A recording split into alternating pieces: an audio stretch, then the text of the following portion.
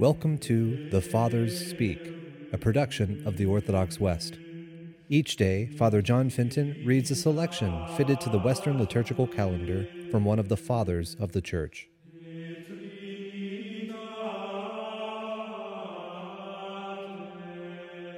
From a homily by our Father among the Saints, Bernard of Clairvaux. We know that there are three comings of the Lord.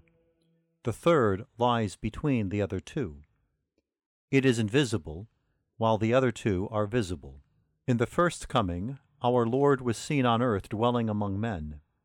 He himself testified that they saw him and hated him.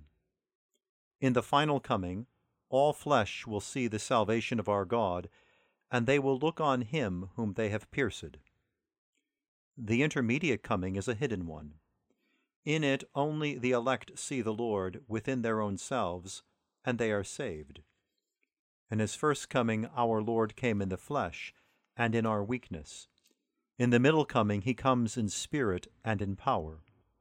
In the final coming he will be seen in glory and majesty. Because this coming lies between the other two, it is like a road on which we travel from the first coming to the last. In the first, Christ was our redemption. In the last, he will appear as our life. In this middle coming, he is our rest and consolation. In case someone should think that what we say about this middle coming is sheer invention, listen to what our Lord himself says. If anyone loves me, he will keep my word, and my Father will love him, and we will come to him. There is another passage of Scripture which reads, "He who fears God will do good." But something further has been said about the one who loves, that is, that he will keep God's word. Where is God's word to be kept? Obviously in the heart, as the prophet says, "I have hidden your words in my heart, so that I may not sin against you."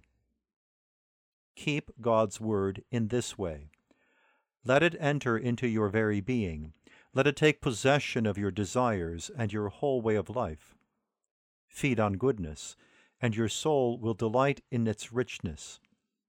Remember to eat your bread, or your heart will wither away. Fill your soul with richness and with strength. If you keep the word of God in this way, it will also keep you. The Son, with the Father, will come to you. The great prophet who will build the New Jerusalem will come, the one who makes all things new. This coming will fulfill what is written, "As we have borne the likeness of the earthly man, we shall also bear the likeness of the heavenly man." Just as Adam's sin spread through all mankind and took hold of all, so Christ, who created and redeemed all, will glorify all once he takes possession of all.